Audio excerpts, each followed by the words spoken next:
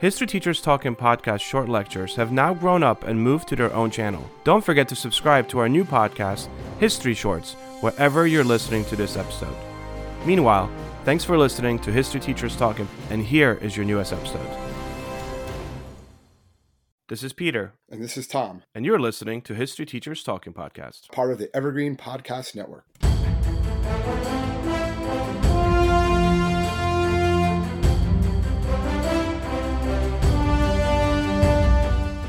All right, this is Peter Zablocki and Thomas Reska, and welcome back to our podcast. What do we got today, Tommy? Well, today we're going to delve into a part of history I guess we don't really do as much. What we're going to be talking about here, there's a lot of information here. We're going to be talking about Mary, the Queen of Scots, who was the Queen of both England and briefly France, believe it or not, and held a claim to the Queen of England as well. Well, she was just Queen of Scotland and then held a claim to Queen of England, yes. Although never really awarded to her because, her cousin was not really happy about that. Her cousin was Queen Elizabeth I, yeah. Yes.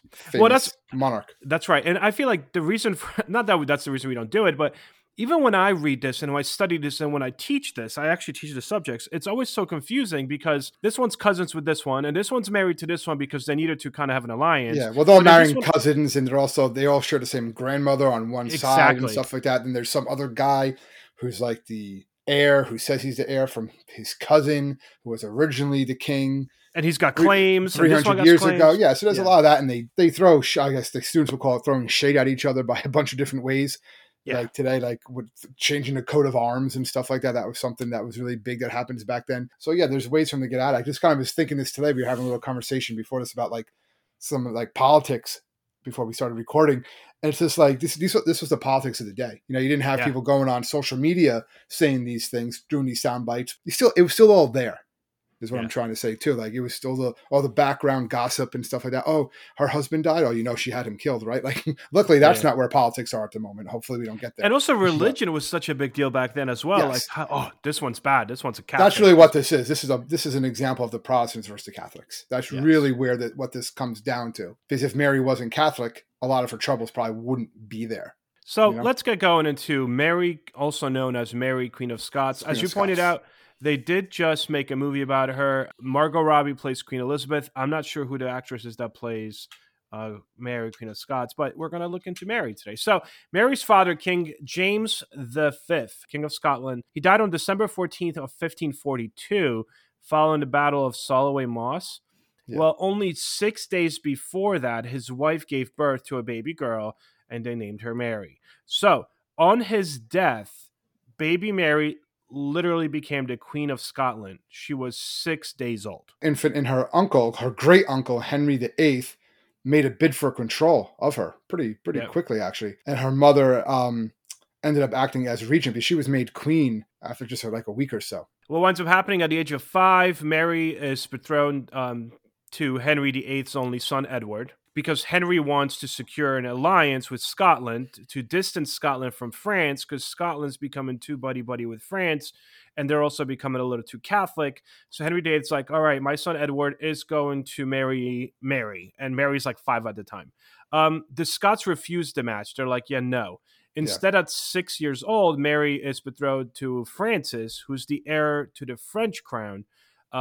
So the one thing that Henry VIII was trying to discourage is actually happening. The Scots are leaning more towards France, and Mary's really used as like a political pawn, even from a very young age. Absolutely. And that's what's going on. And it's all because, like you said, the Scottish Parliament basically didn't want to be married to Henry's son. And that was because they were Catholic.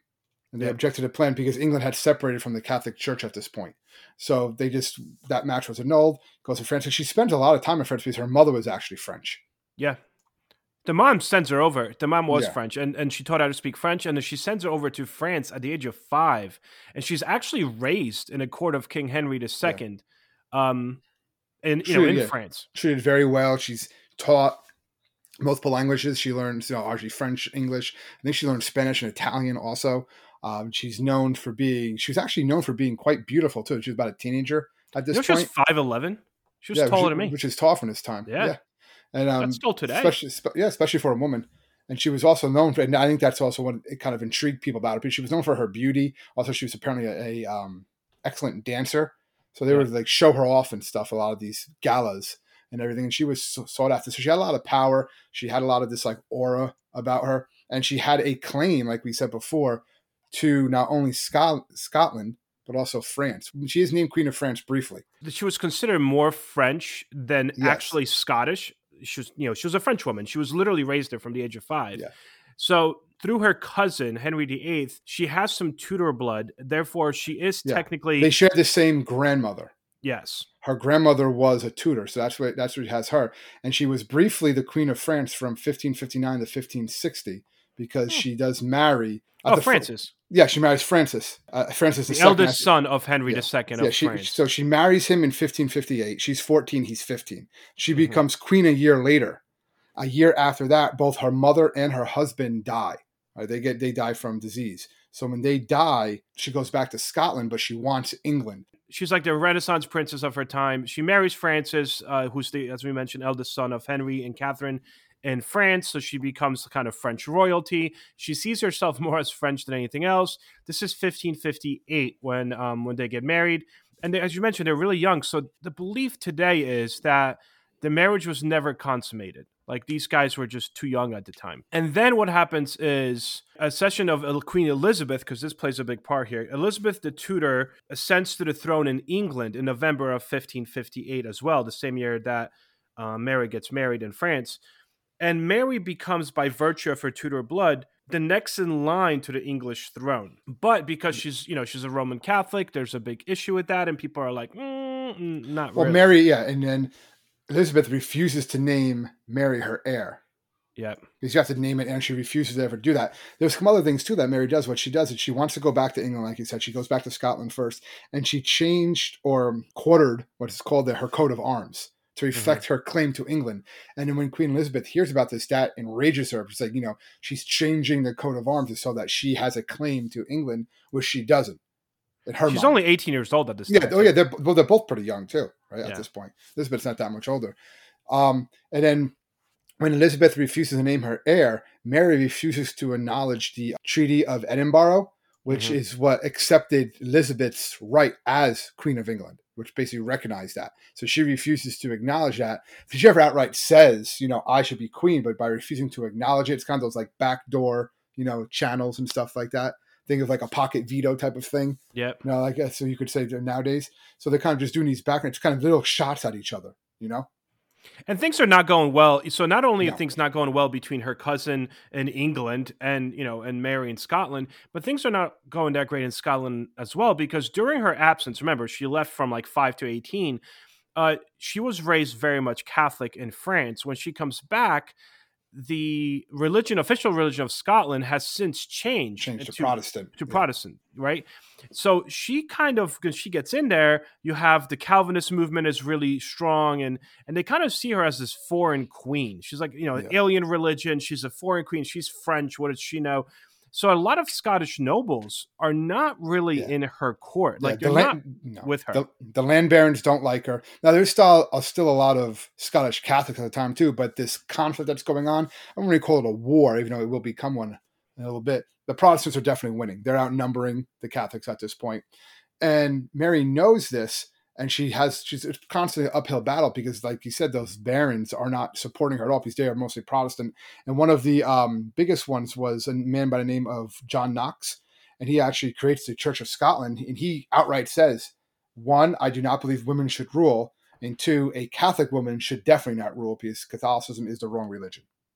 Yep. So although she's popular with some nobles and some people, she's also not with the majority. But she was. She turns to her brother, doesn't she? Turn to her brother for some legitimacy. Does that? She'll start practicing mass in secret and at night, so that it's not like out in the open. She recognizes Protestantism. She says that's fine if you are a Protestant. She's not like trying to persecute Protestantism as queen. It's just not really working very well for her. So James Stewart, right? So James Stewart becomes the first Earl of Moray. That is her half brother, I guess, right? So he winds up helping her kind of get in there because James Earl of Moray, also known as James Stewart, he is definitely pro-Calvinist reformer John Knox, right? He opposes a lot of the things that his sister does, particularly the religious aspect, but he has to respect somewhat because of the fact that his religion is the right one. But the issue with James Stewart is that he's an illegitimate son of King James V, so therefore he's not really the heir to the throne. Mary is, he is not. But because he's more respected amongst different lords, she uses him. And she's willing to make concessions. Like, she does get married again. She's married 3 times total. Her second marriage is actually to a man named Henry Stewart. And that's where, as we said before, some of the stuff gets complicated. Like the last names and stuff. They're not related, but they have similar last names. James is a half-brother. Henry's a different guy. Henry's a different guy. They actually get married, and he's a Protestant. So by marrying a Protestant, the idea is that she can, this is totally an arranged marriage in that regard. It's her cousin, too. Yeah, it's her cousin too. Well, that's commonplace. Back then. I think she's 23 at the time when this happened. Yeah, so she's a little bit older, and she gets married to Henry Stewart. He's a Protestant. They do have a son named James. Remember that, because he's going to come into play. But during this whole time, she's, as I'm sure Henry's probably having too, it's believed she's having an affair. With a man, this one of her court members by the name of David Rizzio, and he's a Catholic. It's her secretary. And they believe she's having an affair with him. Stewart was kind of jealous of him. Of Henry Stewart. So we could also refer to Henry Stewart as Earl of Darnley, so we don't get confused with her brother, James Stewart. So her second husband, Henry Stewart, the Earl of Darnley, he winds up figuring out that his wife is basically cheating on him behind his back with this other young guy that happens to be Catholic, who is considered her not just secretary but also confidant. Yeah, right? And you have to remember, when that gets out too, now all the court members and all the barons, they're going to snicker. They're going to joke. Like it's one thing that they kind of assume something like that is probably happening. Like they know the king's got his harem, whatever you want to call it, right? And that the queen might be doing something similar. But when it becomes more public knowledge, that's when it has to be addressed. Like anything else, it becomes a scandal. Rizzo winds up telling her that Darnley wants to assassinate her. Yeah. Right? And this becomes kind of interesting here, too, because at this time, she gives birth, like you said, to their son James in June, right? And even though the marriage is pretty much over, James is now the heir to the Scottish throne, right? I mean, he's a baby. Something will happen to Mary when she was little. Doesn't she also at this time develop another adulterous relationship with James Hepburn, the Earl of Bothwell? I'm almost positive. That's when they believe something's going on. She will marry him eventually. Yeah, because she was sleeping with the Rizzo guy. Yeah. She's cheating on her husband, but I also think she now starts sleeping with James Hepburn. So Rizzo actually gets assassinated. He gets stabbed 57 times, as apparently Mary looked on. She apparently was there when it happened. Kind of, she no longer wanted to be married to Darnley. Yeah, Darnley, the Earl. Darnley, right? And then he is, just a year later, mysteriously killed in February 1567 in an explosion. Well, explosion, but he supposedly survives the explosion, and then he is blown up, but then strangled. His body says was strangled. And this is iffy because he dies on February 9th of 1567. It's this house on the outskirts of Edinburgh. So Darnley lay recovering from some illness. So he's the husband of Mary, Queen of Scots. And while he's recovering from this illness, apparently something happens where the house sets on fire. It blows up. Darnley supposedly tried to escape, but while he was trying to escape, he somehow got strangled, because when his body was taken out, it wasn't that he died from the explosion or from the fumes. He definitely died from strangulation. So no one really knows why he died, how he died. Some people say that he was trying to actually blow up Mary and was just caught in his own trap. Other people believe that Mary had him killed so she could start officially hooking up and marry the next guy. Yeah. Who was, or that she at least knew about it. Help him. Yeah. Hepburn, Bothwell. Yeah. Or that she at least knew about it and didn't warn him. That was they say at the very least she probably knew about and just didn't warn him. I'm Ken Harbaugh, host of the new Medal of Honor podcast from Evergreen Podcasts, brought to you in partnership with the National Medal of Honor Museum. In each 3-minute episode, we'll learn about a different service member who distinguished him or herself through an act of valor. We'll include stories from the Civil War to Iraq and Afghanistan, and from all branches of the military. We'll talk about service members who were overlooked for the medal at first due to their race or religion, and about those who were celebrated at the time. We'll hear stories of soldiers like Audie Murphy, future Hollywood star who mounted a burning tank to hold off German infantry in World War II. And people like Dr. Mary Edwards Walker, a Civil War Army doctor and the only woman to receive the Medal of Honor so far. Learn about these heroes and more wherever you get your podcasts. So yeah, so he winds up dying. Like I said, like very foul Suspicious. play was definitely involved, right? And But the then counselors are telling her, like, don't get married right away. It's going to be fishy. Your husband just got blown up. Don't do anything. But 3 months later, she gets married to the number one suspect, which exactly. is James Hepburn. So he's the Earl of Bothwell, like you said. So he's the main suspect. And then she marries. And this is like, you know, I know they made a movie about this. You're a Hollywood producer. You're reading this. You're going to be like, wow, this makes a great movie. Let's get Margot Robbie. Let's get Barbie to be playing it. But anyway. Well, she plays Elizabeth. Come on. Yeah, well, Elizabeth's a big star in this movie. We ever do a thing on Elizabeth? I don't know if we took. I know we've mentioned her in a couple things. Yeah, she's focus just on her. But oh yeah, absolutely. All right, so what happens here, right? So the two of them get married. Yeah, and they knew each other long before this. He kind of always wanted to be king. He had a lot of influence on her. She had her own ambitions also. He actually abducted her at one point and held her in a castle. In Dunbar Castle for a while, like before all this came out. But it was a very scandalous marriage, and the Scottish nobility rise against her. They told her, don't do it. She does it anyway. So Bothwell... Well, he's super unpopular, right? They said not only did it cause an outrage in the Scottish nobility and just the general population, where like, we don't like this guy. He was deeply unpopular. And not only was he unpopular in himself, they thought that he was like a womanizer and so on and so forth. And is this the right person to marry our queen? But also the public truly believed that he was the one to have killed Darnley. Like, he was the one that killed her previous husband. Whether he did or not, the fact that the public believed that just kind of, that's why they were saying, you can't marry this guy. It's only going to make things worse. And she does it anyway. Well, and after that happens, right, Mary faces rebellion from Scottish nobles. They oppose the rule, not just his, but her rule. They're all against what she's doing. And the forces that oppose her meet at the Battle of Carberry Hill in June of 1567, and actually Mary's defeated, right? Yeah, her forces are beaten. He goes into exile. Well, he goes into exile. He you never see him again. He just dies in exile. She actually is captured, and she's locked in a castle on the island of Lochhaven.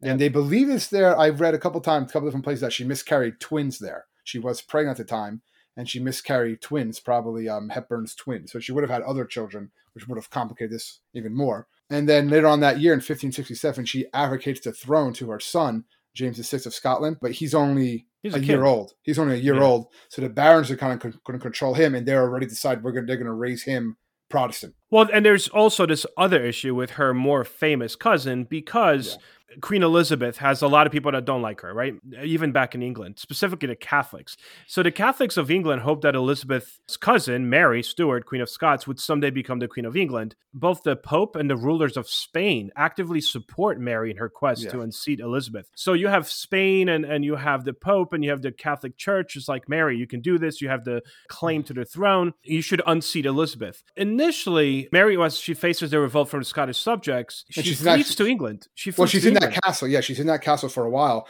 and she tries to escape a couple times. One time as a washwoman. Yeah. And it failed, gets caught. One time she tries to, cross a canal at night, gets caught. She tries to do that. The second time actually succeeds. And she gets to England, and she thinks she's going to be accepted there. Well, because Elizabeth initially is like, all right, I'll help you. I'll protect you. Come in. Yeah, because she is royal. She has to be. She's royalty and she's family. Yeah. So, but it's kind of like this weird way, because she is royalty, like we said. She is family, but she also is a threat to your power. Yeah. And she's kind of openly said this, but like backdoor channels, she knows that, she has the support of all the Catholics in England. So there is still that threat to her power, like we said. So she's placed under house arrest right away when she comes in. And she winds up staying there for 20 years. Yeah, 18 to 20 years. I think 18 or 20, it might be 20 years, under house arrest. While the kingdom, like the region of Scotland, is her brother, her half-brother, becomes the region of Scotland, James Stuart, or the first Earl of Moray. He's a Protestant dude, so Elizabeth's like, yeah, you take care of that. You chill in Scotland. All's cool. Mary's going to stay here. And they lock her up in captivity, like I said, for the rest of her life, really. Yeah, she's moved a lot, too. It's not always in one spot. Nope. Yep. So they're constantly moving around, and we say she's being locked up. She's not in prison. Yeah, no. She's royalty. She's royalty. She's treated well. There's just always guards around her. They know what she's doing. They so they want to keep an eye on her because they don't want her to get in touch with these Catholic forces which are applying to remove the Protestant Elizabeth. So what Mary does that further kind of irritate Elizabeth is she names the Catholic Philip II of Spain her heir. Yeah. So that if And anything Elizabeth's happens, like, bro, like, what are you doing? you can't be doing that. And obviously, this is again, it all boils down to Catholics versus Protestants. So that's where this is basically Well, going. while she's hanging out though, they said that first of all, a few things you mentioned, like she's not in a dungeon, right? No, but she's really not allowed to go out. I mean, she's kind of locked up in this like beautiful little castle as she's moved to another beautiful little castle. And she said she would like embroidery was a big thing. She would love to like sit with her pets. I was like, she was big into lap dogs and singing birds, and she would like sit there and sew things. During this time, they said her health suffered significantly. It's just 20 years. Lack of any physical exercise. So they said her beauty disappeared. She gained a lot of weight. And even like looking at later on paintings of her, they said that like she was just not the same Mary.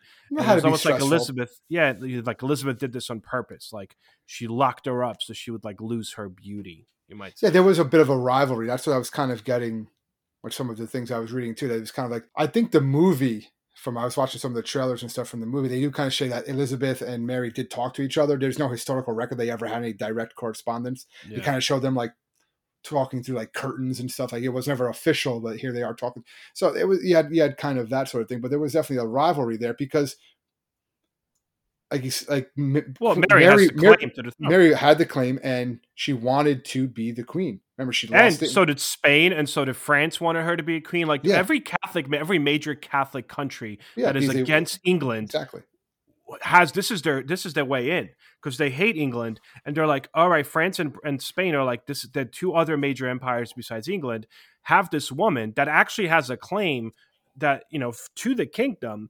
Yeah. And she's their religion. Like, we got to do our best. And that's what winds up happening here is a plot is discovered in 1586 to assassinate Elizabeth and bring about this Roman Catholic uprising. And it's spearheaded by the Catholic Church. It's spearheaded by the Pope and Spain and France. And Queen Elizabeth realizes, like, they're about to bring up this Catholic uprising and there's this plot to assassinate me. It's pretty obvious who they're going to put in my place. So she realizes at that moment in 1586 that Mary is more dangerous to her alive than just being locked up anywhere. Even if she's locked up and she can't do anything, she's still too dangerous because people have the ideas that Mary could overthrow her. Yeah, she was brought on trial. So Mary was brought on trial, right? It was Sir Francis, right? Yes, Sir Francis Wisengam. He was basically the spy master. He got all these letters. Now, there's some debate today if these letters were forgeries or not, but there's no debate whether Mary was definitely conspiring somehow to get on the throne. Everyone knew that. With the Catholic Church. Yeah. And Elizabeth, so on 1586, Mary was found guilty. She said that she had nothing to do with it, but she was found guilty nonetheless. But Elizabeth still is refusing to sign her death warrant, which I thought was interesting. Yeah. And then she finally does sign it. However, it is a condition in it that says I have to be consulted before Mary is executed. From what I kind of gathered, she didn't want to really kill her. Like it was kind of like, let me just keep her in captivity. We'll throw her in like a real dungeon now or something like that. She's still entitled to certain things because of her royal blood and everything. But I don't think she really wanted her dead, or maybe she just didn't want it to seem like she wanted her dead. Who knows? But she on February 8th, Mary was executed, but Elizabeth was never consulted about it. Yeah. Just the sheer fact though, that she's literally a sovereign queen of another country and she's brought on trial and condemned, which is kind of crazy. And to justify it though, right? Even though like Elizabeth might not have had the direct cause of this, they justified it by asking her son. But she never met her son. She literally was taken away when the son was born. So the son literally never met the mother or knew the mother. He was raised in a completely different religion, right? Under the tutelage of James Stewart, her half brother. This guy, as far as he's concerned, he's like, yeah, fine, kill her. It's fine. Like he would become the new king of Scotland. So he's like, whatever, it's fine. So what winds up happening is she is executed in 1587. They said in the Great Hall, right, of, where is it? Farringskay Castle near Peterborough? Yeah, Northamptonshire. Yep. Yeah. She was only 44 years old. And how did they execute her? Didn't they chop her head off? Yeah, they cut her head. And she supposedly wore like a black dress and everything, being with the Catholic religion, to have like one last like stands of defiance, basically. So she winds up getting killed. And when she was killed, her body was buried in Peterborough Cathedral. That's what it was for Westminster Abbey. Then eventually Westminster Abbey. Well, it was moved to Westminster Abbey years later, because this is what they kind of say. A lot of heroes were all like, Mary gets the last laugh, because eventually James, her son, James VI of Scotland, becomes James I of England when Elizabeth dies in 1603. And that ends the House of Tudor and starts the Jacobin era. And then when he becomes king, he has his mother's body moved. When he becomes King James I of England, he has his mother's body moved to Westchester Abbey in 1612. And that's where it's, I believe, still is today. So it was originally buried underneath the cathedral, and then he has it moved when he becomes king. So even though he's like, yeah, kill her, but he still recognized that as my mother. Did you read the whole, like, how gruesome that's kind of a cool story, by the way.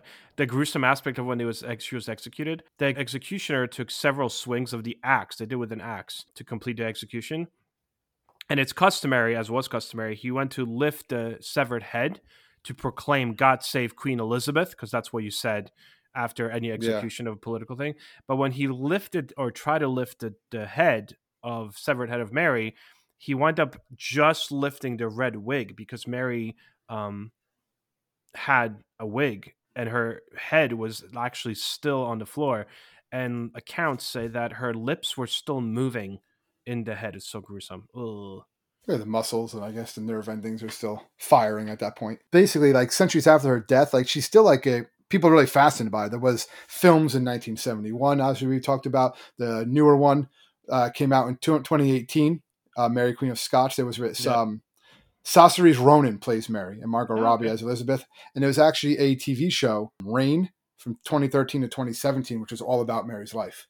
So like it's still like she's still. We should have prepped for this by watching some TV stuff. There's still there's still like a lot of fascination with her, because a lot of people still say, even though that she wanted to become queen, that she didn't really have any chance to ever become queen. She really wasn't a threat at all to Mary. That's what a lot of historians that I saw were really arguing, that she never had a real chance to actually become queen. That it was just like the paranoia that Mary had. And the Protestants to just get rid of her, because as long as she's there is a threat. Even if it wasn't a big threat, it's still a threat. You know what I'm saying? Yeah. And even afterwards, things kind of fell apart on a global scale because of the fact that Philip II of Spain was one of Mary's like biggest, strongest supporters for her claim. So what ends up happening is afterwards, he's like, oh, all right, I'm going to try to buddy up to Elizabeth instead. And Elizabeth's like kind of keeping him on the side. All right, yeah, maybe I like you. Meanwhile, she's just like, all right, I want my fleet to attack the Spanish fleet. And it leads to more warfare after this because of the fact that a lot of these nations really counted on Mary ascending and taking over the British throne, but it never happened. And after that, to consolidate her strength and power, Elizabeth had to kind of backtrack a little bit, kind of erase Mary's supporters, even though Mary was dead. So yeah, I think that's pretty much it. Go watch the movie, guys. There's a lot out there on her. She has some famous, interesting quotes too that she writes in her letters, so they're always good to look at. Okay. Wasn't there a bunch of love letters that they say like now maybe are proof, maybe are not proof as to whether she really did cheat on her second husband? They said they called them casket letters. There's like poems and letters that Mary wrote to Bothwell about like maybe getting together with Bothwell to kill her husband. But today, a lot of historians are like, it's just some poems. Like, it's because of this quote that they found. It says, "If I could be anything in the world, I would want to be a teardrop, because I would be born in your eyes, live on your cheeks, and die on your lips." So that was kind of. And then her husband dies. Yeah. So scandalous. Anyway, so I think that pretty much sums up our podcast on Mary, Queen of Scots. If you guys need to follow us, you can find us at www.historyteacherstalkingpodcast.com. Thank you so much for all your support. We do appreciate it. And we'll see you guys again next week. Stay safe, everybody.